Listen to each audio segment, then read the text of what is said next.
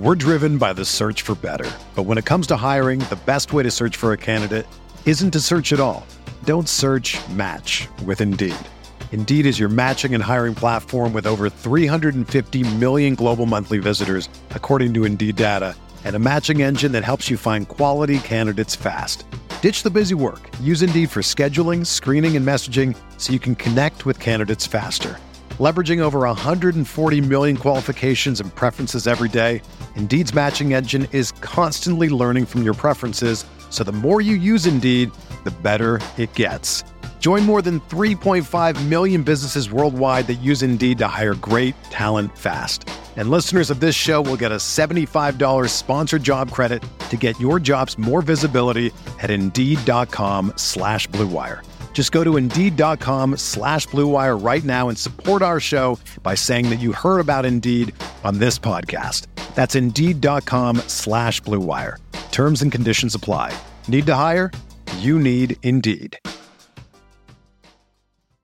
This podcast episode is brought to you by Coors Light. These days, everything is go, go, go.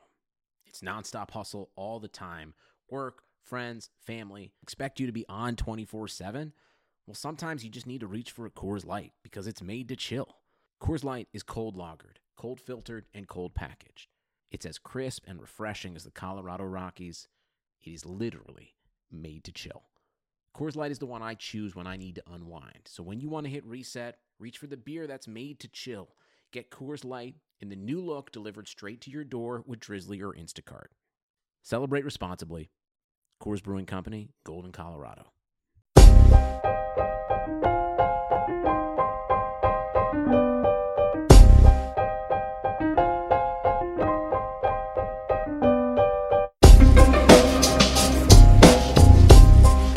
This is the High Stakes Lowdown, a RotoViz podcast brought to you by the Fantasy Football Players Championship. I'm Eric Balkman from the High Stakes Fantasy Football Hour and the FFPC. You can follow me on Twitter at Eric Balkman and the FFPC on Twitter at FFPC. Today I'm speaking with Matt Keifling, a former multiple league champion in both the FFPC main event and the Football Guys Players Championship. Currently, he's off to a 4-0 start in the main event and sitting in the top 70 teams overall. In this episode, he and I talk about the surprising pick he made at 4th overall in the main event, what AFC North receiver he is panicking on, and much more. You can follow Keifling on Twitter at M74Scorpion. Before we get into the show, I want to remind everyone that you can get a listeners-only 30% discount to a RotoViz NFL Pass through the NFL Podcast homepage, rotoviz.com/podcast. Your subscription gives you unlimited access to all of the RotoViz content and tools, and it supports the podcast channel. Now, without further ado, here is former multi-league champion in the FFPC main event and Football Guys Players Championship, Matt Keifling.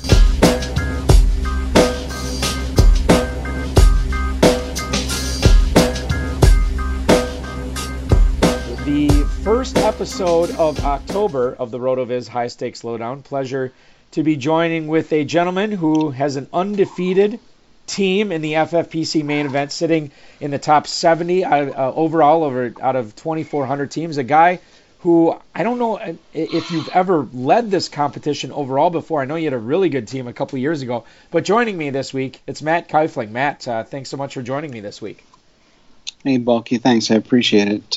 It's always nice to get off to a good start in the FFPC. Oh, obviously, yeah, totally. And you definitely are there 4-0, no question, going into to week 5. That 2017 team that you had, going back a couple years, I know you made it up as high as second overall. Was that the highest you ever were that season?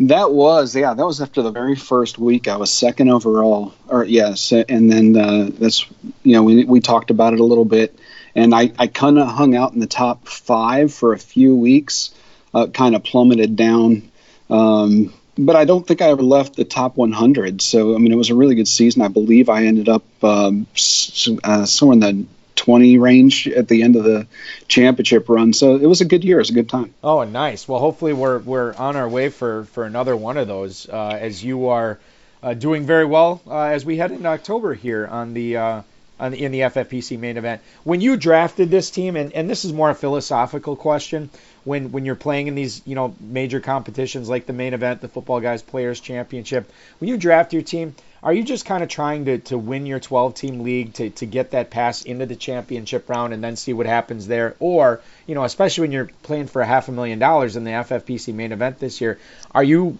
drafting really high ceiling players to make sure that you are as explosive as possible to try to get that grand prize? How do you normally, what's your philosophy on when you build these teams in these two events specifically? My philosophy, and I've done over since 2012. 2012 was my first year doing the FFPC main event, and this is my 8th team, and I typically do one a year. I missed 1 year because I was, I'm retired Navy, so I was deployed and I didn't run it. But I've won 4 out of the 7 leagues that I've been in my individual league. So I'd say it's a pretty good percentage over the course of 7 years. But that's really my main goal when I go into starting the draft, is to win my main league. I'm just trying to keep myself in it, and continue to roll that money into, hopefully playing in the next year and continuing that run. But I do think that, like with the 2017 team and hopefully with this team, those players that I draft, if they're drafted to win an individual league, there's got to be some kind of chance that they're going to get into that championship week and make a run at it. So yeah, that $500,000 it's a real incentive to go for. But I think my main goal is to win my league and then just see where it takes me from there. Yeah, and I would say the ratio that you've had of winning your leagues over the years, that's incredible. That's really, really good, and something that I think everybody would strive to do if they could do that consistently. Let's get into this main event draft that you did. You diverted from ADP right away. Everybody talked about, the big 4 running backs and Kamara and Elliott and Barkley and McCaffrey. You had the 4th overall pick. You decided, I'm not going to take Elliott. I'm not going to take Hopkins, who are both available. You went Travis Kelce. So obviously tight end premium certainly factors into this, but why was Kelce the foundation of what you wanted to build this team around? This kept me up at night. The night before, I'm talking, here's the 104. You're getting news about Zeke Elliott and his holdout. Is he going to end it? Is he not going to end it? I'm drafting behind the Godfather, who I think a lot of people know. I'm drafting right ahead of Chad Schroeder, who I think a lot of people know. And I'm going, if I mess up this pick, it could be the end of me. It's going to be an uphill battle. But I'm looking at it and I'm thinking, Zeke at that point had not yet ended his holdout, though it was kind of rumored, but all the way up until I actually clicked that button, I was checking the news to see if Elliott had ended it. And if he had, I don't think he would have been available at 104. I think he goes before that. That being the case, I would have certainly taken one of the other 3. But Kelce, at that point, I felt like he was the safest pick on the board that was going in the first round this year. Add to the fact that I felt really good about the wide receiver depth a little later in the draft. I felt like I could kind of put that together later. I didn't really want to go all in on Hopkins or Adams or Julio this year. I felt like, they each had their own little bit of question marks about, and wide receiver is just a more volatile position. To be honest, Kelce hasn't even had a huge breakout game yet. He's just been the model of consistency, and that's kind of what you're looking for to base a team on, in my opinion, especially when you're looking to win your league. So that was certainly why I went that route. And then, of course, right after me, Ezekiel Elliott went to Chad Schroeder. So. Well, let me ask you this, Matt, because you bring up a couple of points there about the receivers. Listen, I get Julio Jones. There's the injury factor. And the rise of Calvin Ridley, and obviously, the draft assets that Atlanta sunk into him. But what was it about? Was it the new offense, the Matt LaFleur offense, that gave you pause about Devontae Adams? And what was it about Hopkins where you're like, well, he's going to be good, but I think Kelce is better than him? What were what kind of the I don't want to call them red flags, but maybe the yellow flags that stood out for you about Adams and Hopkins that had you skipping them at the 4 pick? I actually had Adams as my number 1 receiver. I drafted him in a couple other leagues where I had the 6th, 7th, 8th pick. Matt LaFleur played a little bit. Aaron Rodgers was injured last year. He hasn't looked quite right this year. But even at that time, I just thought, everybody was talking about the waiver wire, or not the waiver wire, excuse me, the late round sleepers like Valdez-Scantling and Geronimo Allison, and then Jimmy Graham was going to be okay. And I just thought there's a lot of mouths to feed. Aaron Jones, Jamal Williams, all these guys in that offense. And we do know that Aaron Rodgers can support, more than one very good wide receiver, top 24 wide receiver in that offense. But I just didn't feel like in this case with the tight end premium, and again, it's the main event league. There's just fantastic players in these drafts. I wanted to go the safe route and just build that base. Hopkins is another guy. The offensive line down there in Houston, Deshaun Watson has a little bit of a history. He has a couple of injuries here and there, some nagging things, and he's tough. Maybe one of the tougher guys in football, what he's played through. But it does affect him, and they're going to pepper Hopkins with targets. But again, you had a lot of those late round flyers guys are talking about, like Will Fuller and Kiki Tukuti and guys like that, you think that if teams really want to take those guys out of the game, they can do that. When it comes to the Chiefs offense, you can't take any of those guys out of the game because the other 3 or 4 are going to beat you. So I just felt like he was safer than those, I think, more volatile players, which has so far proven to be true. Yeah, no question. I think you nailed it as far as that goes. I mean, Hopkins had a couple of bad games. Adams, obviously, now with the turf toe, we don't know when he's going to be back. And Kelsey, he's just catching passes from the MVP as the number 1 target in that offense as long as Tyreek Hill's out. So, yeah, definitely the right call there, at least the first 4 weeks of the season. I think I could definitely get on board with that. Devin Singletary kind of stuck out to me as well in this draft. At the 609, this is a guy that now I can't remember exactly when you drafted this main event team. I'm not sure if McCoy was cut at that point or where the Bills running back situation stood. You can probably enlighten me on that. But there were other guys there and guys who ended up going ahead of him in ADP in the main event. Guys like Darius Geis in the Redskins, Matt Breida, Tariq Cohen. There's several other running backs that were going. So you went a little bit off ADP again in the 6th round with Singletary. Talk to me a little bit about your thought process there of why Singletary made sense for you at the end of the 6th. Yeah, the big thing with that is, like you said, McCoy had actually been cut, and the rumors were getting stronger and stronger with McCoy that whole week before I drafted my team. I like to draft my main event team actually after that first Thursday game. It's one of the things that I like about it. But with my new job, I actually had to work that weekend, so I was not able to draft after the Thursday game. So I drafted the Sunday before, but at that point, McCoy had been cut, so I knew it. He was really climbing up draft boards in previous drafts that I had done. Singletary was.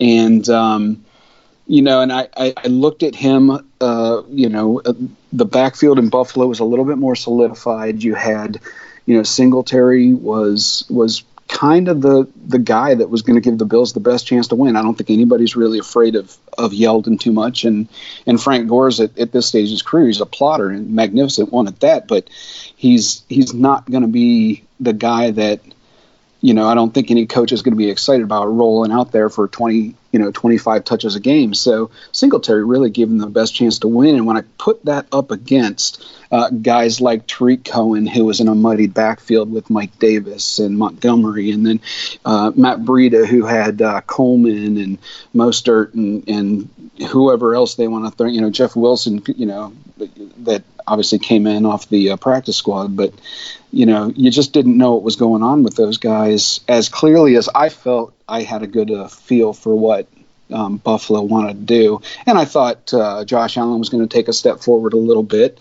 And the offense would be slightly improved. They added John Brown. I liked that aspect of things. And, Josh Allen takes a step forward. He takes a couple steps back, and they're going to play from behind. They're going to play from ahead, but Singletary can do it all. He can be in there when they're trying to run out the clock, or he can be in there when they're trying trying to catch up. So I really like that. And then Darius Geis, particularly, you're always concerned about a guy coming off an ACL or a leg injury, especially in the running back position. They typically don't come back to full form.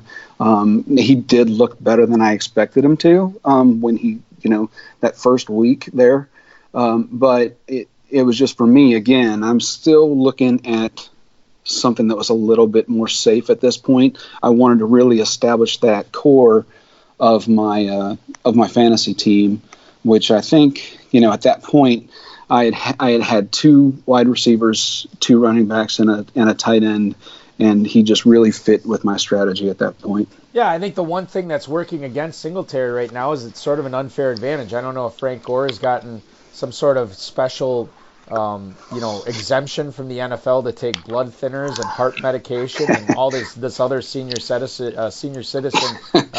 supplements that he's taking to keep crushing it out there. But certainly once Singletary gets back, it looks like he'll have to kind of be dealing with Frank Gore for as long as Gore is going to be out there. And sometimes with these older running backs, Adrian Peterson and Frank Gore or who what have you, I think that they just I was of the belief that I'm just going to believe in them until they retire, because I don't know how they've been doing it, not just the last year or two, but really like the last 7 years, the last 6 years, all the surgeries that Peterson's gone through. And I think these guys aren't necessarily going to be league winners, but you don't have to draft them at spots where they're going to be league winners. And I know we're talking about Singletary, but these guys, they're kind of space fillers for you. If a running back goes down, they're basically free in drafts. Nobody's going to grab Gore on you, and he's looked great so far. And I don't see any reason to see him slowing down anytime soon. So he's certainly going to help a lot of people out over the bye weeks, at least in my opinion. We'll see where that goes. Speaking of injured guys, I know that when you're drafting guys, and I'm guilty of this too, not necessarily that it's a bad thing, but drafting guys that are going to be injured at the start of the regular season is always difficult. It's difficult for me. It's difficult for a lot of drafters because there's the unknown. You don't know when these guys are going to be back. You are hanging in there, obviously, in this main event after taking A.J. Green at the 704 in this draft. When you originally picked him, when did you sort of originally think he would be back? What week? And now, knowing what we know, getting the reports in from Cincinnati, when do you think he actually gets back and starts putting up the numbers that we normally associate with his talent? Well, the Bengals and A.J. Green, they were pretty secretive about that injury when it happened. It was the surgery kind of happened with little fanfare. Nobody really, it was, A.J. Green had surgery. It was just a minor one to clean things out, but it kind of didn't make sense. Now, he was going, before the injury, he was going end of the second, beginning of the third round. And I think that's where people kind of saw him based on, the Bengals offense being less than stellar, I would say. And just the offensive line, the troubles that they were having there, and they had already lost their, first round pick for the year. So, and I think that, nobody would deny that A.J. Green, I believe nobody would deny that he's at least a first, at worst, early second round talent. But it was the offense that I think was giving people pause. So they were secretive. You didn't know where he was going, but I felt like the 7th round, and again, I looked at my draft strategy. I was very safe with, I thought, my first 6 picks. And I felt like taking that risk. I mentioned earlier that I liked the wide receiver depth a little later in the draft, and I felt like I could take that risk. I didn't think he'd be back around to me if I waited until the 8th. I don't know when he'll be back. A lot of times teams like to wait until after the bye. The Bengals week 9 bye this year, so it could not be until week 10 that he comes back. And I don't know if we'll necessarily see the production we're used to seeing from A.J. Green because of that offensive line. I mean, you saw the game last night, and Andy Dalton didn't have 1.5 seconds to get rid of the ball. So I don't know what they're going to do there. If they, they'll have some guys come back from injury probably. I think Cordy Glenn, I think Redmond came off a suspension today. But they're still not, they're still never going to be a top of the line offensive line in this league. So maybe they'll give Andy Dalton a little bit more time, and he'll be able to get the ball down there to A.J. Green when he does come back. But for me, again, with my draft strategy and the way I set things up, I felt comfortable with him not being around. And this kind of goes back to that first question about whether you're drafting to win your league or drafting to win it all. And, if A.J. Green's back in week 10 after their bye and he's healthy and he's putting up, even wide receiver 3 or flex points for me, and I'm making a championship run, and that, how many other teams that are making that championship run are going to have A.J. Green on the roster that they drafted late? And I think that's the kind of thing that could set me apart, hopefully, and maybe help me make that run to the top of that board at the end. So, if he comes back earlier than that and he's 100% and he's putting up numbers, that's great. But I'm comfortable with him not being back until after the bye. Yeah, and he's already got the connection with Dalton, and we know that Zach Taylor is at least bright enough to scheme his best player of the football. So I look forward when Green is healthy for better things. I know I drafted him as like my 5th receiver in one of the Kentucky leagues this year, and I desperately need him to come back in that league. We'll just leave it at that. But the other thing, we might get into the waiver wire a little bit later on, but as long as we're talking about Cincinnati, we got the news Tuesday afternoon here that John Ross is going to miss a handful of games, maybe a month, could be longer, we don't know. And that really leaves Tyler Boyd as the last man standing. But what about Auden Tate, the former Florida State, big-framed, long-legged, leaping jump ball receiver, not the fastest guy in the world, but a former 7th-round pick, and he actually got some end zone looks Monday night in the game. What would you do with him on the waiver wire right now? Is that a priority target for you, or are you kind of staying away from the Bengals offense in general until Green gets back? Yeah, I mean, definitely in this main event team, I'm staying away from the Bengals offense. I'm actually a little bit heavy on them. I have Tyler Boyd as my number 2 right now. And he just squeaked me by with his 6 points to get me the win the other night in my worst week of the season. So, and I'm also looking at, Tyler Eifert as my backup tight end. So I'm already a little heavy on the Bengals for where I'd like to be.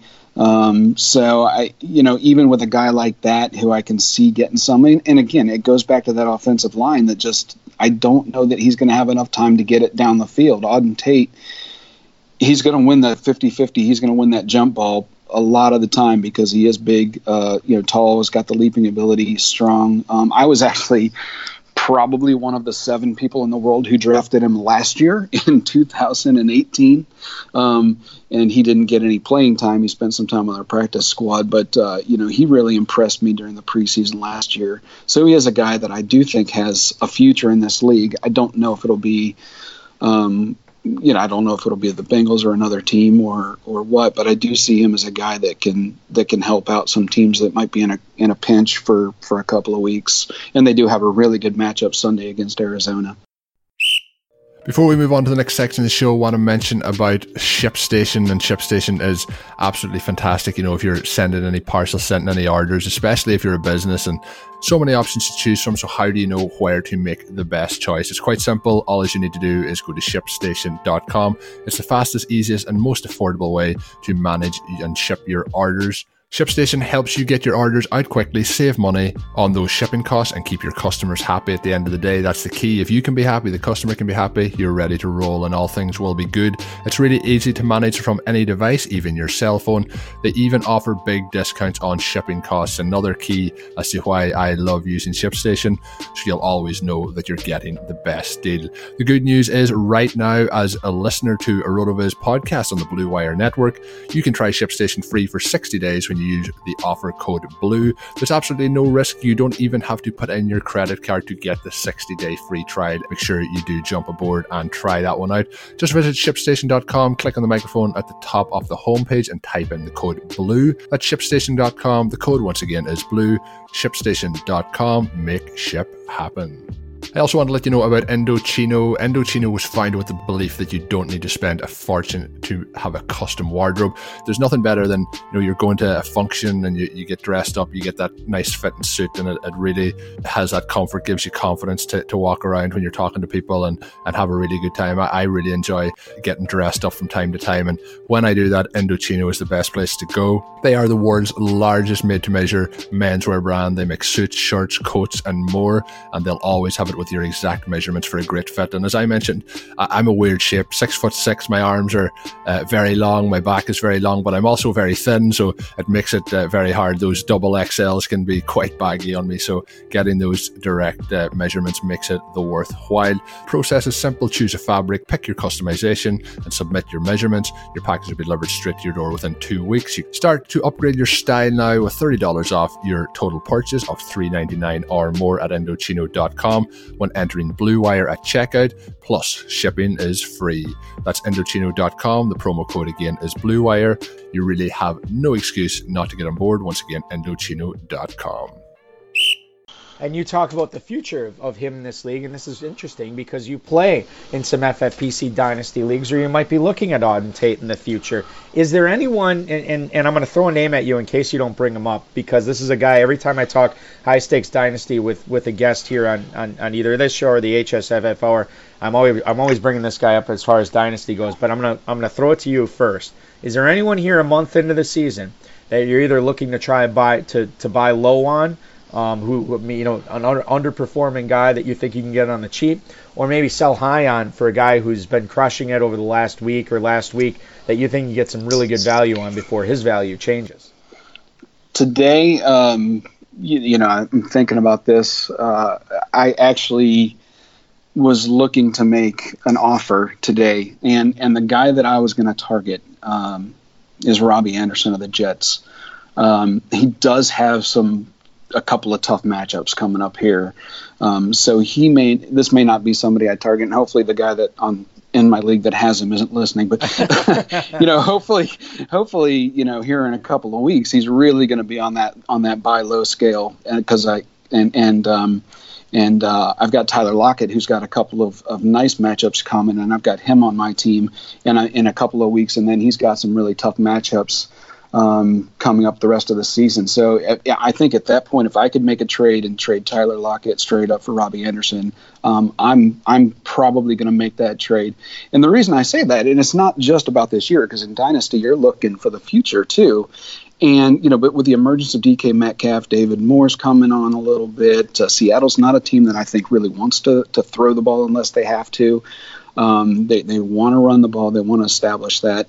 And Lockett, his efficiency numbers last year were just off the charts. I mean, they're going to come back down to earth. Right now, he's 26 for 32 on 32 targets. He's got 328 yards and 2 touchdowns, through 4 weeks of the season. I don't think, obviously it's a very talented receiver. I just don't think he's that number one, with Doug Baldwin leaving. And I think it's going to take a little bit of time, but I think DK Metcalf is destined to be that number one receiver in Seattle. And I think unless Tyler Lockett can just amazingly maintain those ridiculous efficiency numbers that he's had, I see him really regressing down to, middling wide receiver, low end wide receiver 2, maybe wide receiver 3 going forward. And Robbie Anderson's a guy, I think he's just on the rise. He's done it before. He's got some fantastic matchups. I mean, he's got a 6-week stretch here coming up with the Dolphins, Giants, Redskins, Raiders, Bengals, and Dolphins again. And, and then he plays Baltimore in week 15, but you get the Steelers defense in the championship round. So this year, that's a guy that I would target. I know that, Darnold is just getting back from his, mononucleosis, and he might take a little time to get back to full strength. But Darnold is no Luke Falk. He's going to be able to get the job done a little bit up there. Le'Veon Bell is going to keep defenses honest, and so I like the direction that team's going up there, and I think Robbie Anderson's going to be a part of it. All right, so you didn't bring him up, so I'm going to ask you about him. Leonard Fournette coming off a massive, massive game this week, and I have been looking for a window. I've been looking for a window to sell him in one of my dynasty leagues. Now, the issue with that is I'm actually the second leading scorer in the league right now, and I feel like giving up on Fournette right now might be a big mistake. Where do you see Fournette trending now? I mean, we don't necessarily need to talk about 2020 and beyond, But for the rest of the season, I mean, he's not going to rush for 200 yards every week. But did he turn a corner? I mean, is he going to be a top 10 running back the rest of the way? How do you feel about Fournette and how you would treat him in Dynasty right now? I like Fournette. I mean, I think in the preseason and the early games, and in that main draft in August, there a lot of people were starting to get higher on him. It did seem like he had gotten his head right to where he was all in on football. I think last year he got a little, whether it was the team doing poorly after a good season 2 years ago, or if it was just, his attitude, it did seem like he was all in and he had gotten his head straight. The biggest issue with Leonard Fournette is his propensity to miss time, and I think that is what kept him down draft boards a little bit. And with the types of injuries that he has, it's the foot, it's the ankles, it's the toe or whatever. That lower leg area for a running back, it's not something that you're going to feel real comfortable. I can see and I can agree that selling him at this point is a option for you or for anybody that is sitting there with him on their roster. Because I think the other thing you have to look at is Armstead coming up right behind him. I mean, he got in the game the other day. He got like almost 50 yards. He scored the touchdown. And he's a pretty talented back that will, he could be the next guy up for the Jaguars. And, you never really know what these teams are thinking or what their plan is. We all, in fantasy, we all think we know, or we think we know better, but we don't know what these teams are really thinking. And, they have, they've paid Fournette, and maybe they might be ready to move on from him. So, yeah, looking in 2020 and beyond, you just don't know what the situation's going to be. And, they've got guys there that can fill in if he's not there. So I can definitely get behind that. Yeah, I'm going to have to put out the feelers and see what I can do and figure it out. But we don't need to talk. We'll put a moratorium on my Dynasty teams talk for the remainder of the show and talk about more exciting things. Like, this isn't necessarily more exciting, but we talked about that Monday night game this week between Cincinnati and Pittsburgh. We kind of talked about the Cincinnati side. Let's talk about the Pittsburgh side, because we saw James Conner and Jalen Samuels really crushing it in the backfield. Deontay Johnson was as far as statistically speaking, was the best receiver on the field for Pittsburgh. I'm concerned, and I don't, you tell me how much I should be concerned about Mason Rudolph not, chucking it down the field to guys like Juju Smith-Schuster. How concerned are you about Smith-Schuster going forward now after what you saw on Monday night? On a panic scale of 1 to 10, I'm sitting around a 7 or an 8 at this point. Wow. I really am. I think that, I think it gets overblown a lot when you talk about a number 2 going to be a wide receiver number 1. But you have to understand that he wasn't just replacing any number 1 receiver. He was replacing the number 1 receiver in the league. So, for 3 straight years. So, I mean, he had big shoes to fill. Teams were definitely keen on Antonio Brown last year, and they still couldn't stop him. But that did leave Juju open. And, while I do think it gets overblown, there was a lot of questions about whether or not he was going to be able to fill that role. You lose, obviously Le'Veon Bell went up to the Jets, and he didn't play for him last year, but that's still a loss. And, Big Ben going down, I want to say it was kind of like the crushing blow that was really going to doom him, because if you know anything about Ben, he's willing to chuck it down the field, like you say. I just feel like Pittsburgh is looking to make Mason Rudolph more of a game manager. It was surprising to see 6 or 7 wildcat formations that they had, with Jalen Samuels taking direct snaps, and just I don't remember ever seeing a Pittsburgh team do that. I think maybe somebody replaced Mike Tomlin with a duplicate or something, because I've just not seen that before out of that team. I mean, they're a power running team, and then they'll throw when they need to, and they usually get the job done. But maybe it's a panic because they were 0-3. Maybe it was, just because of the situation with the quarterback. Or maybe it's just they felt like having fun because they knew they could beat the Bengals no matter what they did. So really, yeah, I'm panicking on Juju. I don't have much stock in him. I was nervous about him going into the season.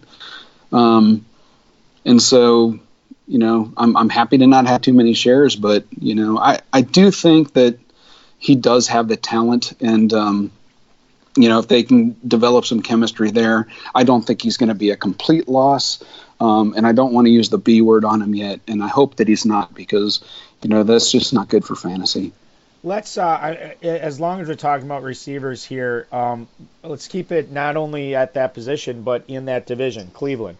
Odell Beckham, he's trying to get loose for the Browns. Jarvis Landry had the big game. I know he's in concussion protocol right now, but he crushed it against the Ravens. Antonio Callaway actually comes back to the team this week, and Freddie Kitchens is already talking up Callaway as being ready to contribute right away. How do you look, as you look at the fantasy value, and we'll keep this, in redraft in 2019, how do you see the fantasy value going forward for these three receivers? Is it still the hierarchy, Beckham, Landry, Callaway? I mean, how do these guys stack up for you the remainder of the season? I think they're smart enough to know that their game plan's that the game plan, the matchup is gonna dictate where your hot receiver is. I don't know that it's a hierarchy in a sense of Beckham, Landry, Callaway. And I think you have to throw Nick Chubb in there after what he did this week in the running game. I think you have to throw him in there as the centerpiece of that offense. So I think if Odell Beckham, I think, is going to be fine. I really do. I mean, Baker Mayfield has not looked sharp so far this year. He's sailed some balls. He's thrown some balls short. But he is a guy that he's going to be willing to chuck it a little bit. Odell can win that jump ball. He can make, as we've seen, some just ridiculous catches. I think he's going to be fine. I think they need to develop a little chemistry between him and Baker, and maybe that just takes a little bit of time for them. I think if I have Odell or Jarvis Landry on my team, I'm probably feeling okay. Callaway's a guy that I just don't see him being a consistent enough player. He might be a bye week fill-in, but I think he's pretty far from the other two. I can't remember, and I'm trying to remember this off the top of my head from looking at your team earlier. Do you, in this main event team that you have that's undefeated, do you have Austin Eckler on this team? I do not. He's in the dynasty team. Okay, I got it. That you talked about. Yeah. Okay. All right. So let's get into this conversation because Melvin Gordon was quote unquote back last week. Obviously wasn't a factor, and Eckler had a good game again. What are you doing with these two guys? They play at home against Denver this week, and if you own them both on the same team, would you start both of them at running back or put one of them at flex or what have you? Gordon and Eckler, Matt, what's the situation with them as far as fantasy goes in Week 5? Yeah, I had to start them both last year in the Kentucky League because of Kareem Hunt getting suspended or thrown off the Chiefs. And I'd feel comfortable doing that again. I mean, especially this week. They're going up against Denver. They just gave up almost 300 yards on the ground to, as we talked about, Fournette and Armstead. So I don't have any problems with starting both those guys. If they're on the same team, I've got one in one dynasty and one in the other, and I'm starting them both. I feel pretty comfortable with that. I don't think you're going to see Melvin Gordon come in there after the holdout. I mean, I think you can look at what they did with Zeke and kind of see that that's kind of how it's going to go. They're going to ease him in a little bit. I mean, couldn't be more eased in than active and no touches like he was last week. But I don't think you'll see more than a 60-40 split between the two of them. I definitely think Austin Eckler is going to be involved in this offense. I think he's shown what he can do. I think he's proven what he can do. I think he's a little bit better pass catcher than Melvin Gordon, even though Gordon's perfectly capable of that. And it just makes their offense that much more versatile in what they can do, no matter which running back they've got in there. The other thing you have to look at, especially this week with the Chargers, is, with Mike Williams out, I think Dontrell Inman was down, Hunter Henry's down. They're basically down to Keenan Allen as at a receiver, and Austin Eckler's a guy that I could absolutely see him working into some receiver routes, and even with Melvin Gordon in the backfield. So I can see them both being on the field at the same time, and Yeah, I feel pretty good about starting both of them this week. I don't know if you've placed waivers yet this week with them being processed and bringing everybody behind the curtain. We're recording this Tuesday night, but is there a player that stands out for you this week as a guy you really want to get on your teams, or is this more of a passive waiver wire week? Fill up the spots with bye week guys that are coming up either this week or next week. Make sure your injuries are covered and you're good to go. How are you attacking the waiver wire this week, Matt? Yeah, there's nobody out there for me. I'm looking at the waiver wire, and again, especially in the FFPC, you've got fairly deep rosters. Your benches, those guys, and you've got very sharp players.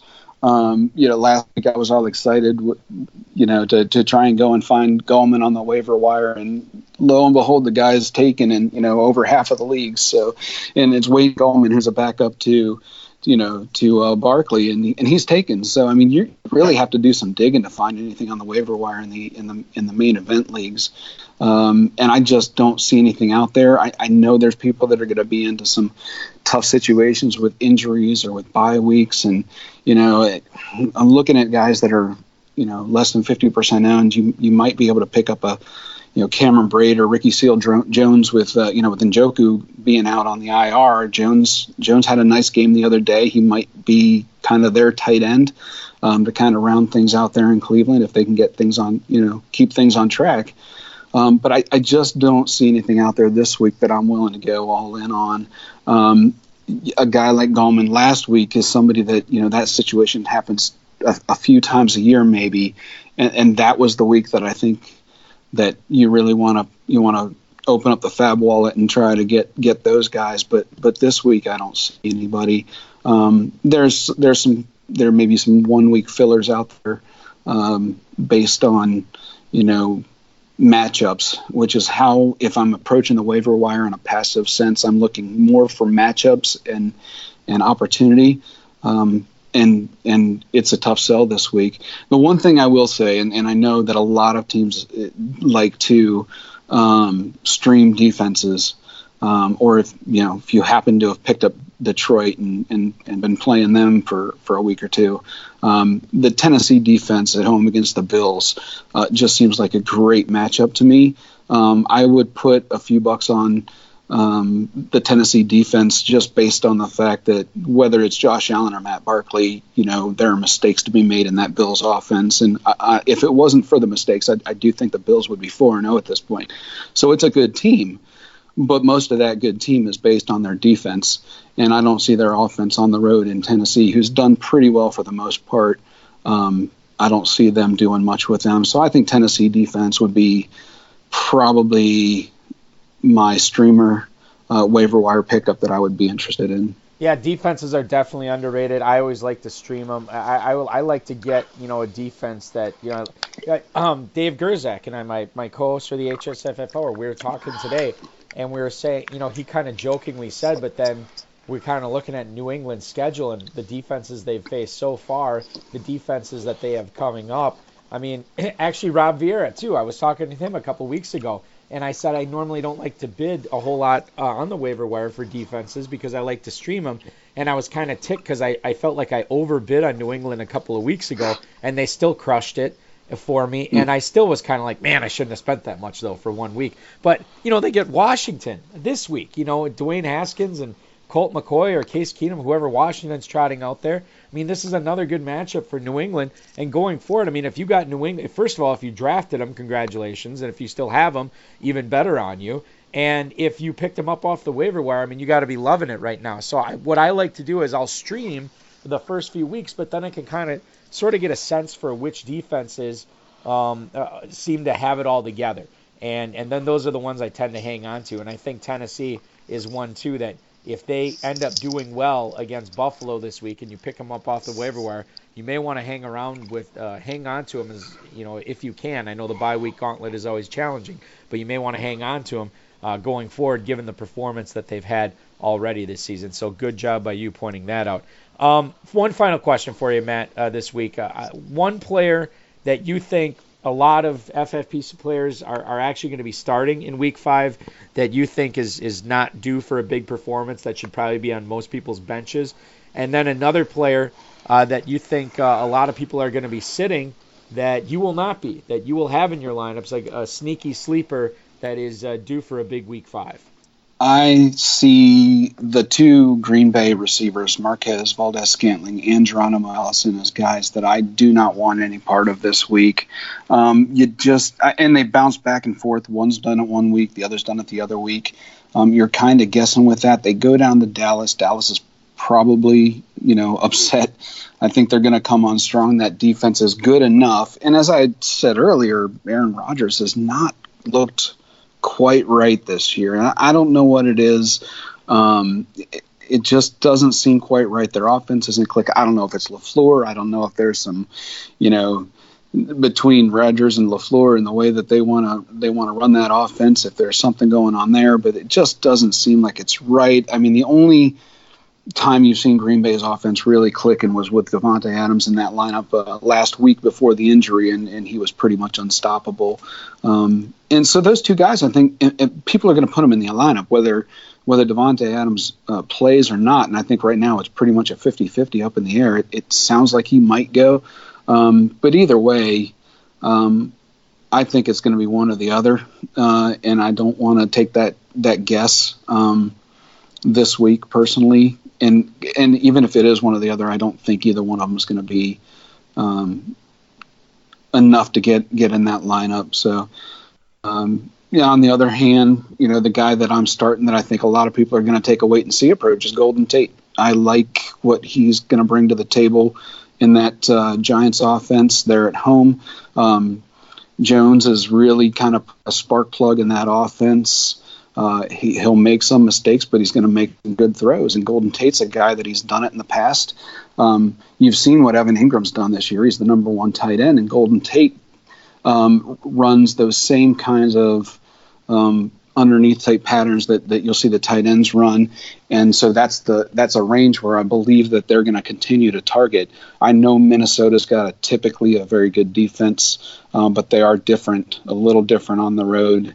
And I think, while most people are going to just wait and see if they're going to go to Tate, I'm going to plug him right in and take that chance. I can see myself being really wrong on that, but I'm plugging him in. Well, fortune favors the bold, so good luck to you on that. I might actually be forced to do that in a couple of my leagues too, so I may not have the luxury of making a decision, but hopefully things get better for me. I know things were great this week when we got a chance to talk tonight to Matt Keifling, the 4-0 team in the FFPC main event, or one of them, I should say, top 70 overall, a guy who's been as high as second place overall in this competition previously. Good luck to you. It seems like you're off to a good start, not only in this league, but a bunch of your leagues as well. I wish you nothing but the best going forward. And, hopefully we're talking at the end of the season to you after you're cashing a big $500,000 payday. Who knows? Matt, thank you so much. Really appreciate it. Thanks, Bulky. I appreciate your time. It was a lot of fun.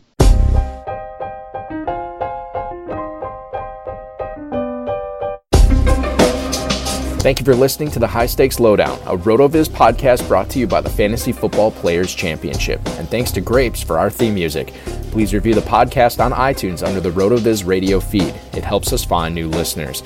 Contact us via email rotovizradio@gmail.com. We'd love to hear what you think, and follow us on Twitter @RotoVizRadio.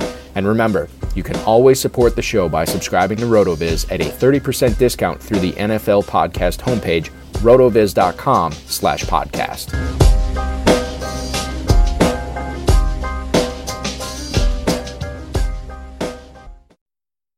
I have PenFed, that's a fact. I have PenFed, that's a fact. My credit card purchases get me cash back. My credit card purchases get me cash back. No one else gets these rewards. Sergeant, that is just plain untrue. What in tarnation? Sir, PenFed's Paracash Rewards card isn't just for military members. Anyone can get cash back on all purchases. Ah, Figgins! You've ruined my favorite song. PenFed Credit Union. Visit PenFed.org/PowerCash. To receive any advertised product, you must become a member of PenFed, insured by NCUA.